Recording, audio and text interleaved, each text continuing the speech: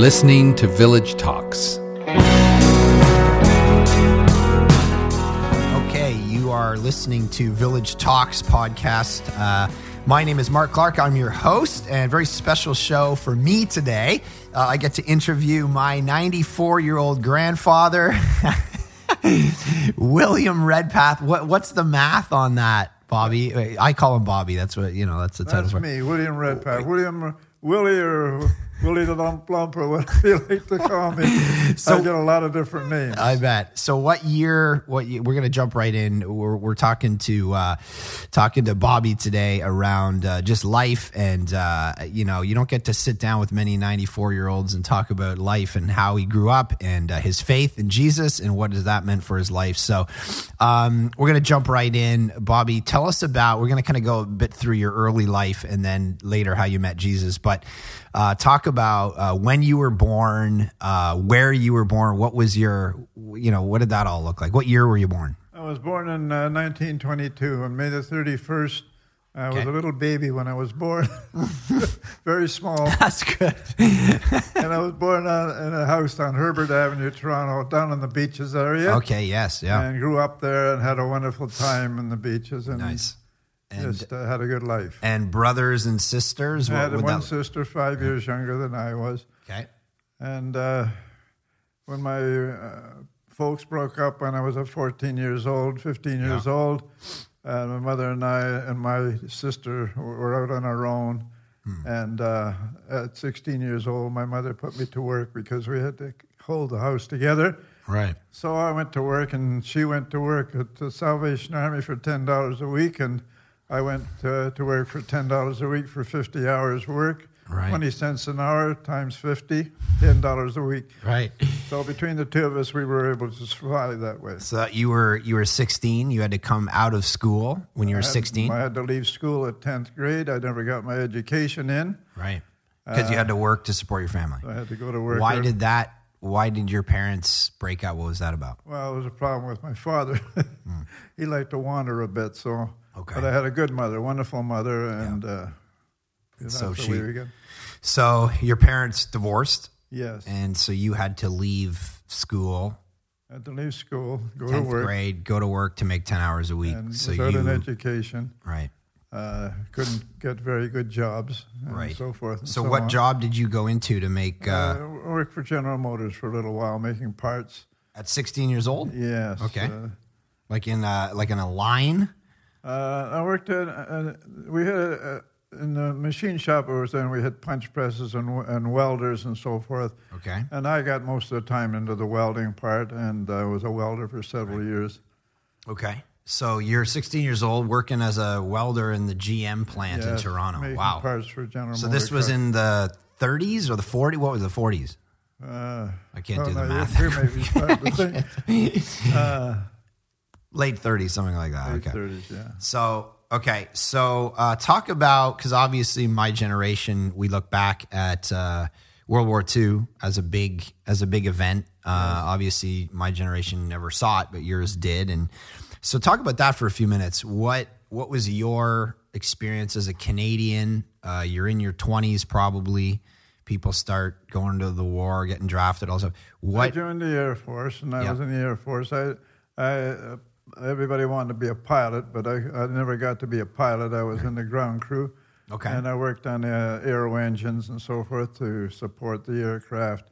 Right. And for some time I was in the Toronto area, but I was moved out west here in about 43, I think it was, 42, 43. Yeah.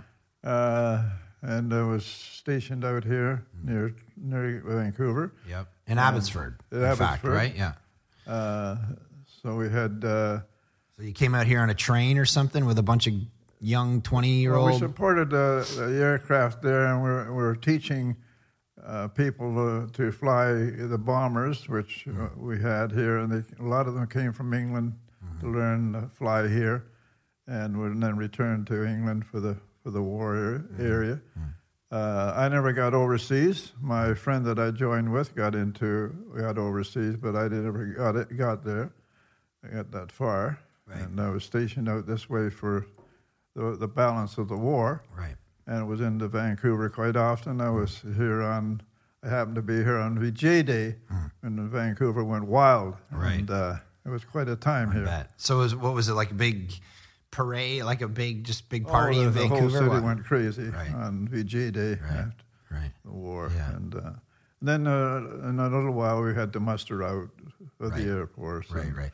So you went back to Toronto, and obviously you lose friends. Like, people who you were stationed with in Abbotsford, did they go off and not come back? Back, they went to their different homes where they came from. Right, but any we guys all came from different areas. Right, gotcha. Any guys like that you knew in Abbotsford that went and actually died in the war, or did they do? No, they just dispersed and went back to their homes. So really, when we arrived back to where we used to live, our friends had all dispersed by that time, and we had to make new friends and neighbors and so forth. Right. So you went back. You had and you went back to what job? I didn't have a job. Right. So what'd you do? It wasn't easy to find a job. Right. It was very hard to find a job. Right. And I took a couple of temporary jobs for a while. And finally I did get employed and worked for a company, and I had not a very nice job, a very dirty job. I was a quality control inspector for certain things I had to do in this job. And then during that time, I had the wonderful privilege of meeting my wife. Right, yeah. So let's talk. A lady that soon became my wife. Yes. So let's talk about young love. We all. So my nanny just passed away this time last year. So you were married for 67 years. An amazing woman. And so take us back to how you met Nanny. Take us back to the story of young love. It's in the 40s. You're back from the war. You're working a job. How did you end up meeting Helen? 1947. I met Helen in the early part of February of that year, and started taking her out to dance and to shows and so forth. How did you meet her originally, though? Weren't you you were trying to date the sister or something? I actually had gone to a dance and met her sister at a dance, right, and taken her sister home.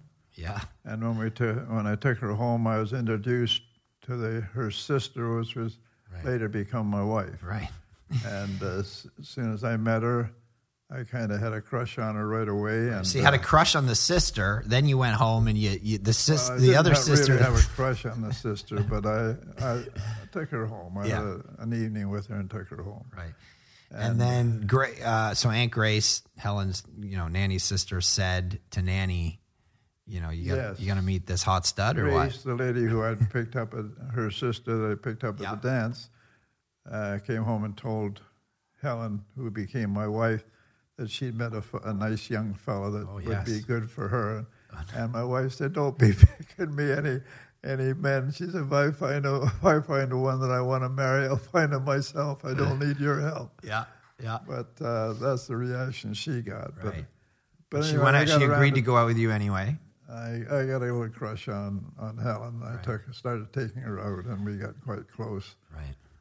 And we weren't together too long before I took her down to Sunnyside one day, and we were on the boardwalk, and we sat on a park bench, and I asked her if she would marry me.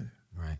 And so tell me, you were telling me the other day about the day you really decided that she was the one. She was. Well, if you want to go into that, I want to hear. Yeah, what's us young guys, when we were chummed around and took girls out here and there, and met them here and there, we found that some of those girls weren't too trustworthy.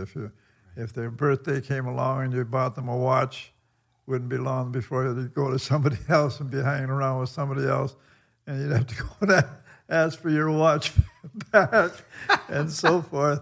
So we got that we couldn't really trust. So you would give her a watch for her birthday. She would start dating another guy, and you'd have to go get the watch back. Why should she keep the watch? Right. So anyway, that's the kind of thing happened, and we found that some of those girls weren't too trustworthy. Right. Okay. And one night I I had been taking Helen out for a while, and I got to know her quite well, and I kind of got falling in love with her. And one Saturday, I phoned and asked her if she'd like to go out. And she said she'd worked hard that day. She was a little tired, and she was going to go to bed. Well, I said, go to bed on a Saturday night? I can't believe it. Everybody goes out Saturday night. Right. So I got dancing. a little suspicious. What was the Saturday? What would you do? What was the big? Take her dancing. Okay. Night was a dance. You go to what? The local community? What was the? We went to a special dance hall down the Sunnyside area, and that's where we used to go quite often. Right. And when she said she was busy and tired from the day of work, I said, I kind of wondered about it. So I jumped on a streetcar and for 45 minutes rode the streetcar out to where she lived and went up and knocked on her landlady's door, and the landlady comes to... You didn't trust her. You didn't know. You thought she was lying. The landlady came to the door, and I said, is Helen home? She says, yeah, I think she is. She's up in bed. I said, oh, she is in bed. Yes. I said, well, you better not bother her. So she says, come in. She called her down. So Helen comes in, what are you doing? I said, I guess I have to admit that when you told me I was here to get my watch and you were going to bed, yeah, I kind of had my doubts, so I thought I'd jump in the streetcar and come out, and I checked up on you. Yeah. I said, I'll tell you, I was really glad to find you were home. So I really felt that I had a woman here that I was sold out on and I could trust, and it wasn't long after that I sat on a park bench and asked her to marry me. So you met in January or February? In February. You asked her to marry you when? Oh, it'll be around June, maybe. June, okay. And then we married. decided we get married in September. In September. So we got married on September the 20th. Wow. Now, neither one of us had any money. Right. Money was just something that was untalked about in those days. Right. So the dear landlady said, well, if you want to get married, you can use my living room for the wedding and my dining room for the reception. Nice. So it was very nice of her. So we arranged that, and we had a couple of cake made and so forth, and they arranged all that. And we had a preacher come, and both families came together. It was a little crowded in there, but we made it. Yeah. And we took pictures in an old backyard with a wooden fence around it, and we took it with a little box brownie camera with that would have developed black and white prints. Right. Nothing spectacular, no colored photographs, or no special man coming in taking our pictures and so forth. Right. Anyway, that marriage lasted for over 67 years, and it was a wonderful marriage. We had a wonderful life together, and I reflect on what a wonderful wife I had, and my two girls. We had two girls, beautiful girls, and the grandchildren that came along were wonderful, and we all got together and had wonderful times together. Yeah. So you met in January, February. You get married in September. That doesn't happen today. That's crazy. That's amazing. Was that rare back then, or was that pretty normal? That people would meet and get married 6, 7, 8 months later? Oh, I don't think that short marriages like that took place too often, unless there was a good reason for it, like a pregnant or something like that taking place. Right. And there was always the suspicion of that with you guys when we got married in such a short time of now. Right. But our first birth was in 2 years later, in 1949, my first girl was born. So. Right. All right. There was no concerns about that. So you get married, and then what? What do you do? So this is now what year were you married again? I was 47. 47. So now what? You get married. You got no money. No. What do you do? We're both out to work. By this time, I was fortunate enough to make a sum of $42 a week. Okay. And my wife was working for Rogers Radio, and she was making approximately the same, maybe a little more. Okay, yeah. And we went along on that. We were doing fairly good with a combination of our wages together. What did she do at Rogers Radio again? She welded tubes. They used to have tubes for the radios, and the elements in the tubes needed to be welded. Right. And there was a line of girls that welded these tubes. And Helen was one of the fastest at it. And so they stood behind her for 2 or 3 days, timing her and every movement that she made until it got so on her nerves so much she just about had a breakdown. And she calls me crying over the phone one day that this was happening to her. So I said, well, just pack it up and come home. So anyway, I cut off half of our income was gone. So she came home. She was making so more she than came you, home. and you told her to quit. And I told her to quit, come home. I didn't want a wife that was a mental case by this time. So she came home, and a couple of days later, Rogers phoned her up, apologized to her for what they were doing to her, and wanted her to come back. Right. But the sad part of it is her friend decided to quit the same day. Right. So she was at home without a job. Yeah. So Helen said, well, if I'm coming back, if I come back, is my friend Elsie coming back too? And they said, no, we don't want Elsie to come back. We just want you to come back. But Helen, being a close friend of her, wouldn't come back. She said, no, if you're not going to take Elsie back, then you can forget about me. I won't be back either. Oh, that's Nanny. So we Stubborn. struggled along. Helen That's got awesome. some little jobs making Right. a lot less money, and Right. we gradually struggled along for a few years, the next few years, and we were able to save up $2,200 by 1951. Yes. Okay. And we decided to buy this little house that was being built, a little frame house. At that time, you were living in Toronto in a two-room. We were living in a two-room, what we known as a flat. Yeah. It was 2 rooms in the second story of a house. Okay. So we lived in that house and raised our 2 girls in there. Right. So now take us through your how you got the job at IBM. How did that come about? Because you worked at IBM for 30-something years before you retired, Without the education, right? Yeah. I really didn't have good qualifications for a more elite job. Right. And but the type of work I was doing was a minor inspection type of work. And a friend of mine noticed an article in the paper of IBM looking for inspectors, and he suggested to me that I make an application.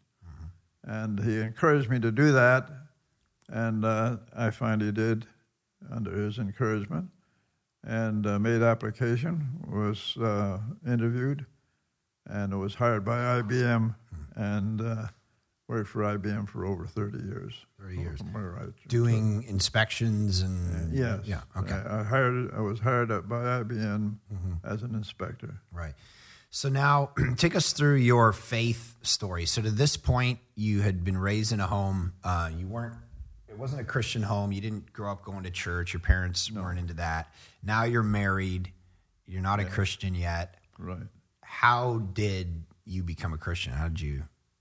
I was driving into work, and I had an old car, 41 Dodge, and one morning I was about 5 minutes from work, and it blew up on me.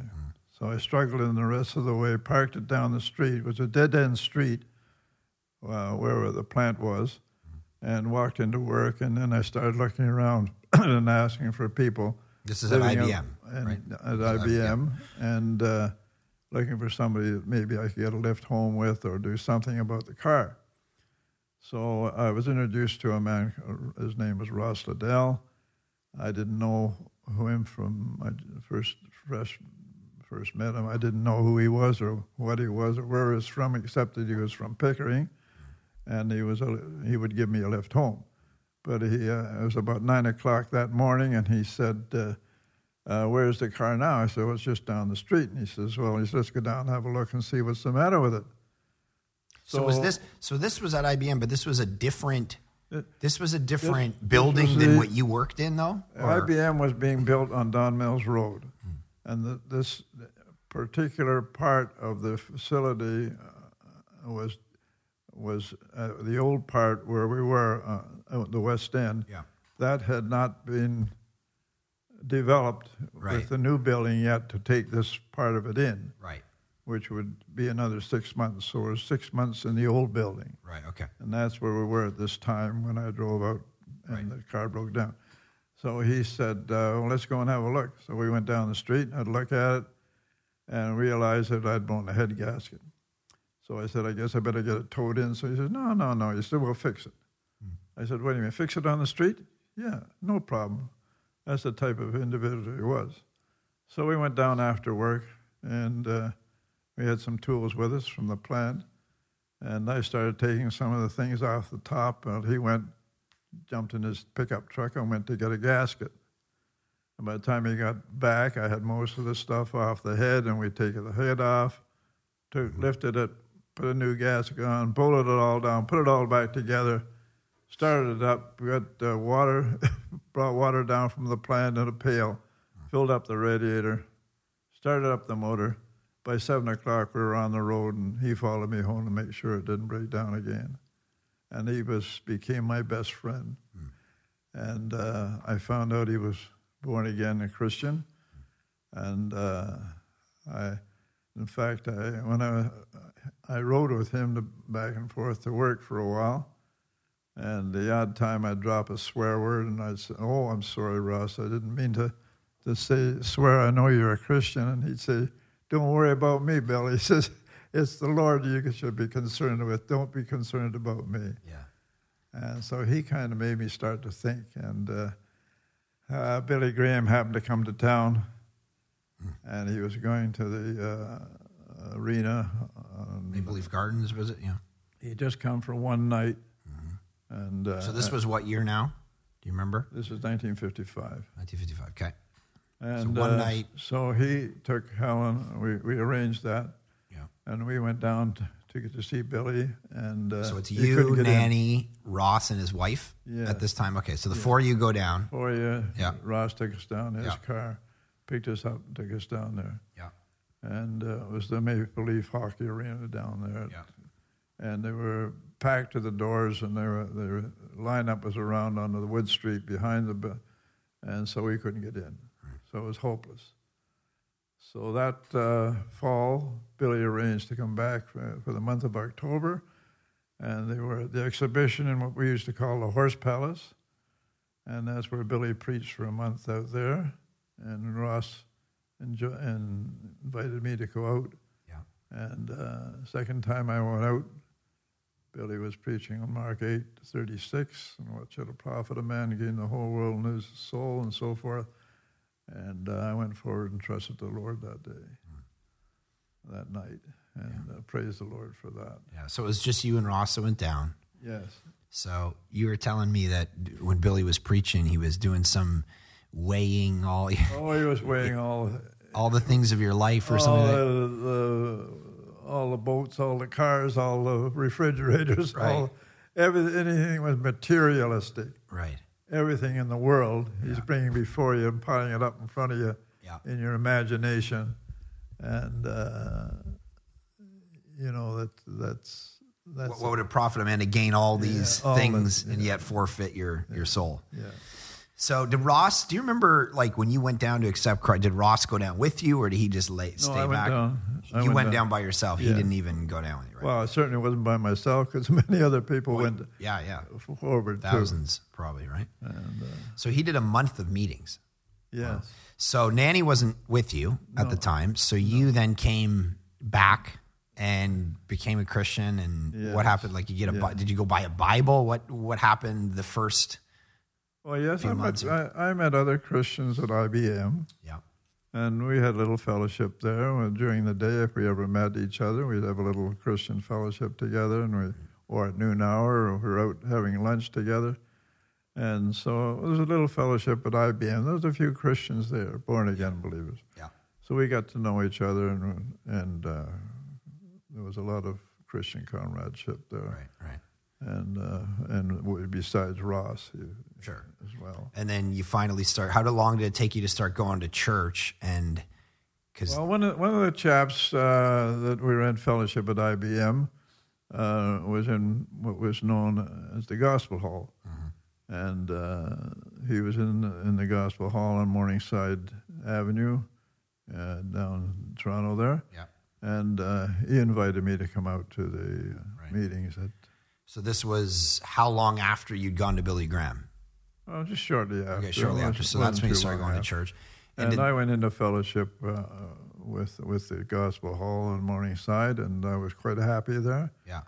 And worked hard. We worked hard distributing, moving out to the areas around us. We had, it was mostly a Roman Catholic Church area, and it was a little hard going to spread the gospel there, but we So did. what did you start doing? Going you started actually going to talk to people house to house, or what? Yeah, house to house with tracts and invitations and so forth. And how did that? And meeting on the corner, inviting people to come to the meetings in the evenings on the gospel. Yeah. And you guys were such a great example of and really you, I mean, I use you in some of my marriage sermons where Nanny, she never drove. She never got her license. So if she was going to go anywhere, she was dependent on you.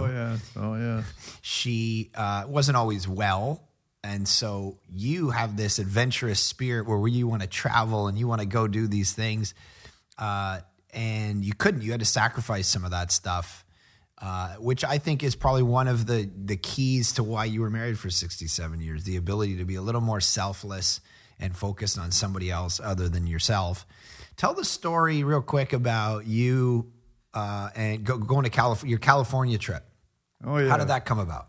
Give me what year was it? How did you get the idea? How did you pull it off? I had been working at IBM for a while, and we had opportunity to speak to work a lot of overtime. Right.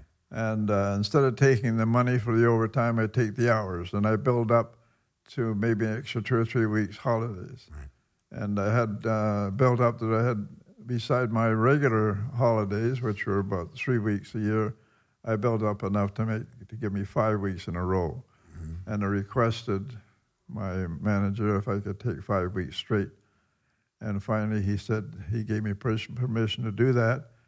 So I phoned my wife up and I said, how'd you like to go to California? And she said, California? Great.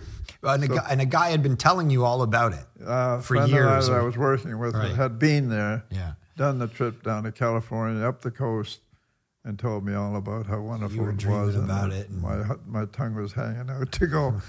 So I phoned Helen and I said, how'd you like to go? Oh, great. She was ready to go right away. So she started packing up, and it wasn't long we got her sister in, and the 2 kids, 2 girls, and put a roof rack on the car and took camp stoves and little chairs to sit on. Or sometimes we'd stop along the road and make up a little lunch. And so you drove Toronto all the way down to California. Down through Route 66, it was known as the straight route down to L.A. Right. And you spent 5 weeks on the road, 5 going weeks, up the coast, and down California, up the coast. And this was in the 60s. What year was this? 63. Summer of 1963. Yeah. My mom, her sister. Yeah. Excuse me, Nanny's sister, and you and Nanny. Yeah, that's. We had a wonderful time. Wonderful trip. Yeah. Seeing all the things along. And you haven't been back to California since. I haven't been back, and I'd love to go back, but we never forgot that trip, especially Helen and her sister really enjoyed that. Right. Grace never had a holiday like that in her life before. Right. Yeah, it's amazing. I think our generation takes that stuff for granted. We just travel. You were saying you saved up your money so you could buy this house, and I'm going, we buy stuff we don't have money for. Take me back a little bit to your Christian experience with, I always remember, even before I was going to church or anything, I would go over to your house and I'd see a Bible sitting out in that front room, big black Bible, always open to something. What was your daily routine? Because now you've been a Christian for a lot of years. What was and is your daily routine in regard to scripture, prayer, that kind of stuff? Oh, daily routine was maybe the same as a lot of Christians' routine. I was in communication with People's Church a lot, and I used to get their booklets on on thought for the day, and I begin with the thought for the day, with a little book of thought for the day through the different months. And I start off with that and get the thought and go to the scriptures and read up in the scriptures along that line and have a little read in the morning, a little prayer, and usually start off the day that way. Right. How would you choose what to read? Would you just read through entire biblical books, or would you usually just follow through? Yeah, Right.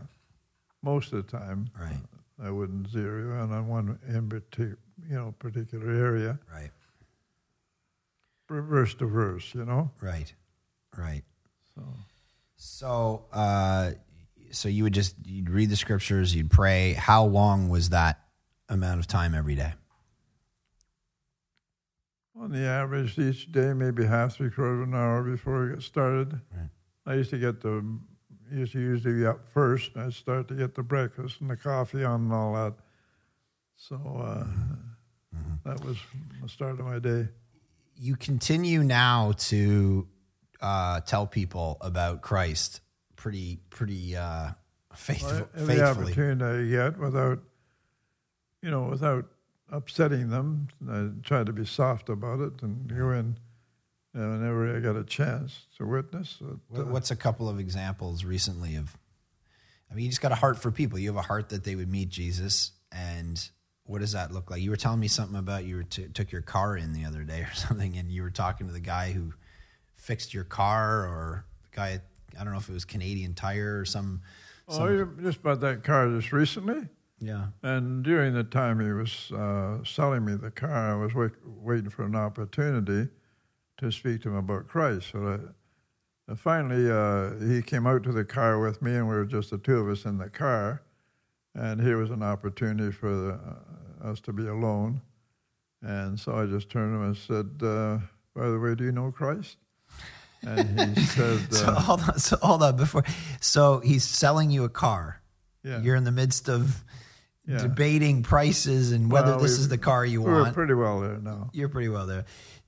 And so you just out of the blue, so you're talking about air conditioning, all of a sudden you turn and say... Do you know Christ? I just said, by the way, I've been waiting for an opportunity to ask you. I said, do you know the Lord Jesus? Yeah. And he says, know him. I trust him. I was born again. I've been baptized. He said, I'm in a church in Oshawa, right, a Baptist church. And he said, they're even kind of pressing me to be a preacher. Really? But he says, I haven't really the Lord hasn't really led me. I said, well, praise the Lord. Yeah. I said, I've been waiting for an opportunity to talk to you. I says, and here you are, already born again and saved by sovereign grace. A wonderful experience. I really enjoyed that. Yeah. Great guy. What are other times? There's disappointments. Yeah. First person I met and got acquainted with in the facility I'm living in now, I had a talk with this man, and he did a lot of reading. He was quite a reader. Mm-hmm. So I said, you do a lot of reading? Have you ever read the Bible? And he said, no, I haven't. So I said, if I got you a Bible, would you read it? And at first hesitating, he said, yeah. So I got a Bible and handed it to him, and I said, well, here's the Bible. I said, good idea for you to maybe pick up one of the Gospels. Maybe you'd like to go read the Gospel of John if you haven't read it before. No, he said, I've decided I'm not going to read it. I said, well, you told me you just read it. No, he says, I'm not going to. So he wouldn't accept it. Right. And he still doesn't accept it. Right. And it's been 2 or 3 years now since I spoke to him, and I have dinner with him every night at where we are, and he knows I'm a born-again believer. He gives thanks at the table every night. We have supper, and he knows where I stand, and I just don't understand why he will not respond. I pray for him, as well as the others, of course, many others. And you pray for them every day by name? Or every day I pray. Of course. And any other opportunities. There are some ladies that are born. Most of the people who live there are female. They're mostly ladies, as is the case in most cases. Most men die before the women do. Yeah. Women seem to outlive us. Yeah. And so there's quite a few ladies that are saved. I get to know them, but not many of the men. Right. But when you're out on the town and you're doing normal stuff like buying cars, and you have a heart to somehow talk to people about Christ, you see that as a goal. I'm just, a lot of people your age, aren't really that adamant about still doing this. I don't go around sounding off everywhere I go, but I wait and watch for opportunities to speak to somebody carefully, Right. I'm not an evangelist, so to speak. I just like to try to approach people and get a feel for them or where they're going. And there's another man that I've been trying to talk to lately, and he's a reader. He reads book after book after book. And the other day I said to him, I said, I know you do a lot of reading, but I said, do you have a Bible in your room? And he said, no, I don't. I said, well, you mean you don't have a Bible? No, he says, we have a family Bible. I said, where's the family Bible? He says, well, I guess it's in the family. So he didn't know where it was. Yeah. I said, you have a family Bible. I said, you've never read it? No. And I said, all the reading you do. And I says, you have a family Bible, you could go and pick it up and read it. And all the books you read, you've never picked that up and read it. I don't understand. Yeah. And I try to push him into that, but you just wonder why. Right. They're scared of it, fighting from it. I don't know. What keeps you, after all these years, continuing to love God, follow Jesus? What is it you think about what is it that you reflect on that inspires you? Well, as I said, where I am, I'm not out to fellowship. I'm missing the fellowship. Yeah. And but I try to get as much as I can from People's Church. I follow People's ministry. Charles Price on TV. Charles Price, and I love Charles Price. I love his teaching, and so I keep in touch with him pretty thoroughly. And I also like the Bill Gothard series of hymns and gatherings, and I've got pretty well all his videos, and I love the hymns that they sing, and I follow along with them, and I get a lot of feeding out of those hymns. Some good quality hymns, and well sung, and serious believers involved in that singing. And I can play those videos anytime, and it's a real lift and a comfort to me. You were talking to me the other day about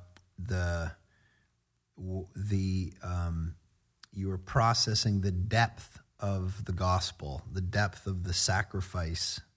Yes. Talk about that. Why, because that feels to me like for you to be 60 years into this and still be inspired and in awe, is encouraging to me. Well, you go along, I think, or I did, go along year to year, and you're a believer, and you understand that the sacrifice the Lord has made. You acknowledge that he gave himself, and the sacrifice he made, you realize it was a heavy sacrifice. You know that he was quite concerned about it before he went into it. He prayed for relief from it, and it was so much of a strain on him that he sweat great drops of blood falling to the ground and praying about it. And still he picked himself up and went on to please God. And I think I just got to thinking more and more deeply about what that must have meant to him. And as I thought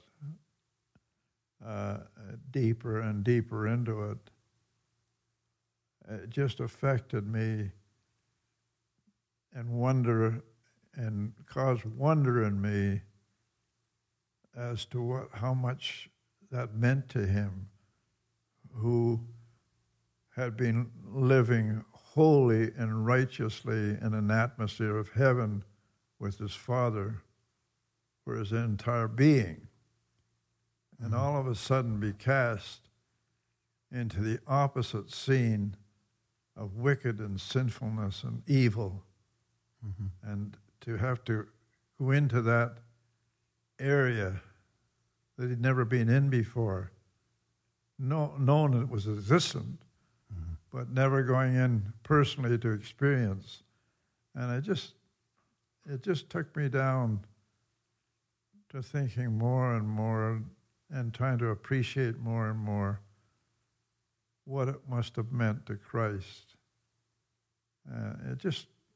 There's no end to it. I feel I can never get to the end of it. Right. But was feeling moved in my heart and my being to wonder at the sacrifice he made, instead of thinking of it on the surface. Right. To start thinking more deeply into it. And I think we should try to do that to realize more and more of what it meant to the Savior. The idea of him on the cross and the Father turning, and we understand quite a bit of the physical sufferings of Christ. I mean, it's dreadful. The horror in itself, and the depiction of the crucifixion, the film, certainly brings that out very, very much in evidence as to what the ordeal was for Christ physically. But it's what he went through inwardly, what we don't see, what was that part that was just between him and God that we don't see, and we'll never see it. I mean, we'll never. I don't think we'll ever understand just how deep that was. And it's amazing that after so many years, that kind of thinking you're still in awe of it. It's still fresh to you. It's still new. It's still something that, gets you up in the morning and makes you want to praise Jesus and follow him. And, so, I mean, as someone who didn't grow up in any of this, I watched you as my grandfather read his Bible, pray for me as a kid. And, that has impacted me, in my faith and following Christ, and how to be married and how to be faithful and loyal, have a local church theology, how to grow old well. All of these things you've inspired in me. And so thank you for that. Thank you for being an example of someone who's gone before in my own family and followed Christ and loved him, and, being 94 years old and still having Jesus be, somebody that you're in awe of, and the sacrifice you still think, and it still inspires you and moves you, and it's still fresh and new every day. That's all I can hope for in my life. So thank you for that. Well, I'm very glad for that. And I certainly didn't, I did it ignorantly. I didn't realize I was having that much influence on you. I mean, I certainly didn't do it purposely. Right. If you've seen some of those qualities in me that I didn't see, I appreciate that. Yeah, that's good. That's good. Well, I appreciate you taking the time and talking with us. It's fascinating to be able to chat with someone who's, experienced the kind of things you have, and you've been an amazing, grandfather to me, and an inspiration for a lot of people. And hopefully a lot of people listening to this will take encouragement from your story. So thank you, Bobby. All right. Hopefully. I love you. I love you too.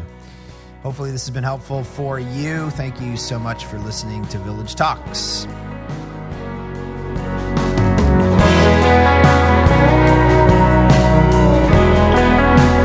Thank you for listening to Village Talks. You can find out more about Village Church, including ways to support the ministry, at thisisvillagechurch.com.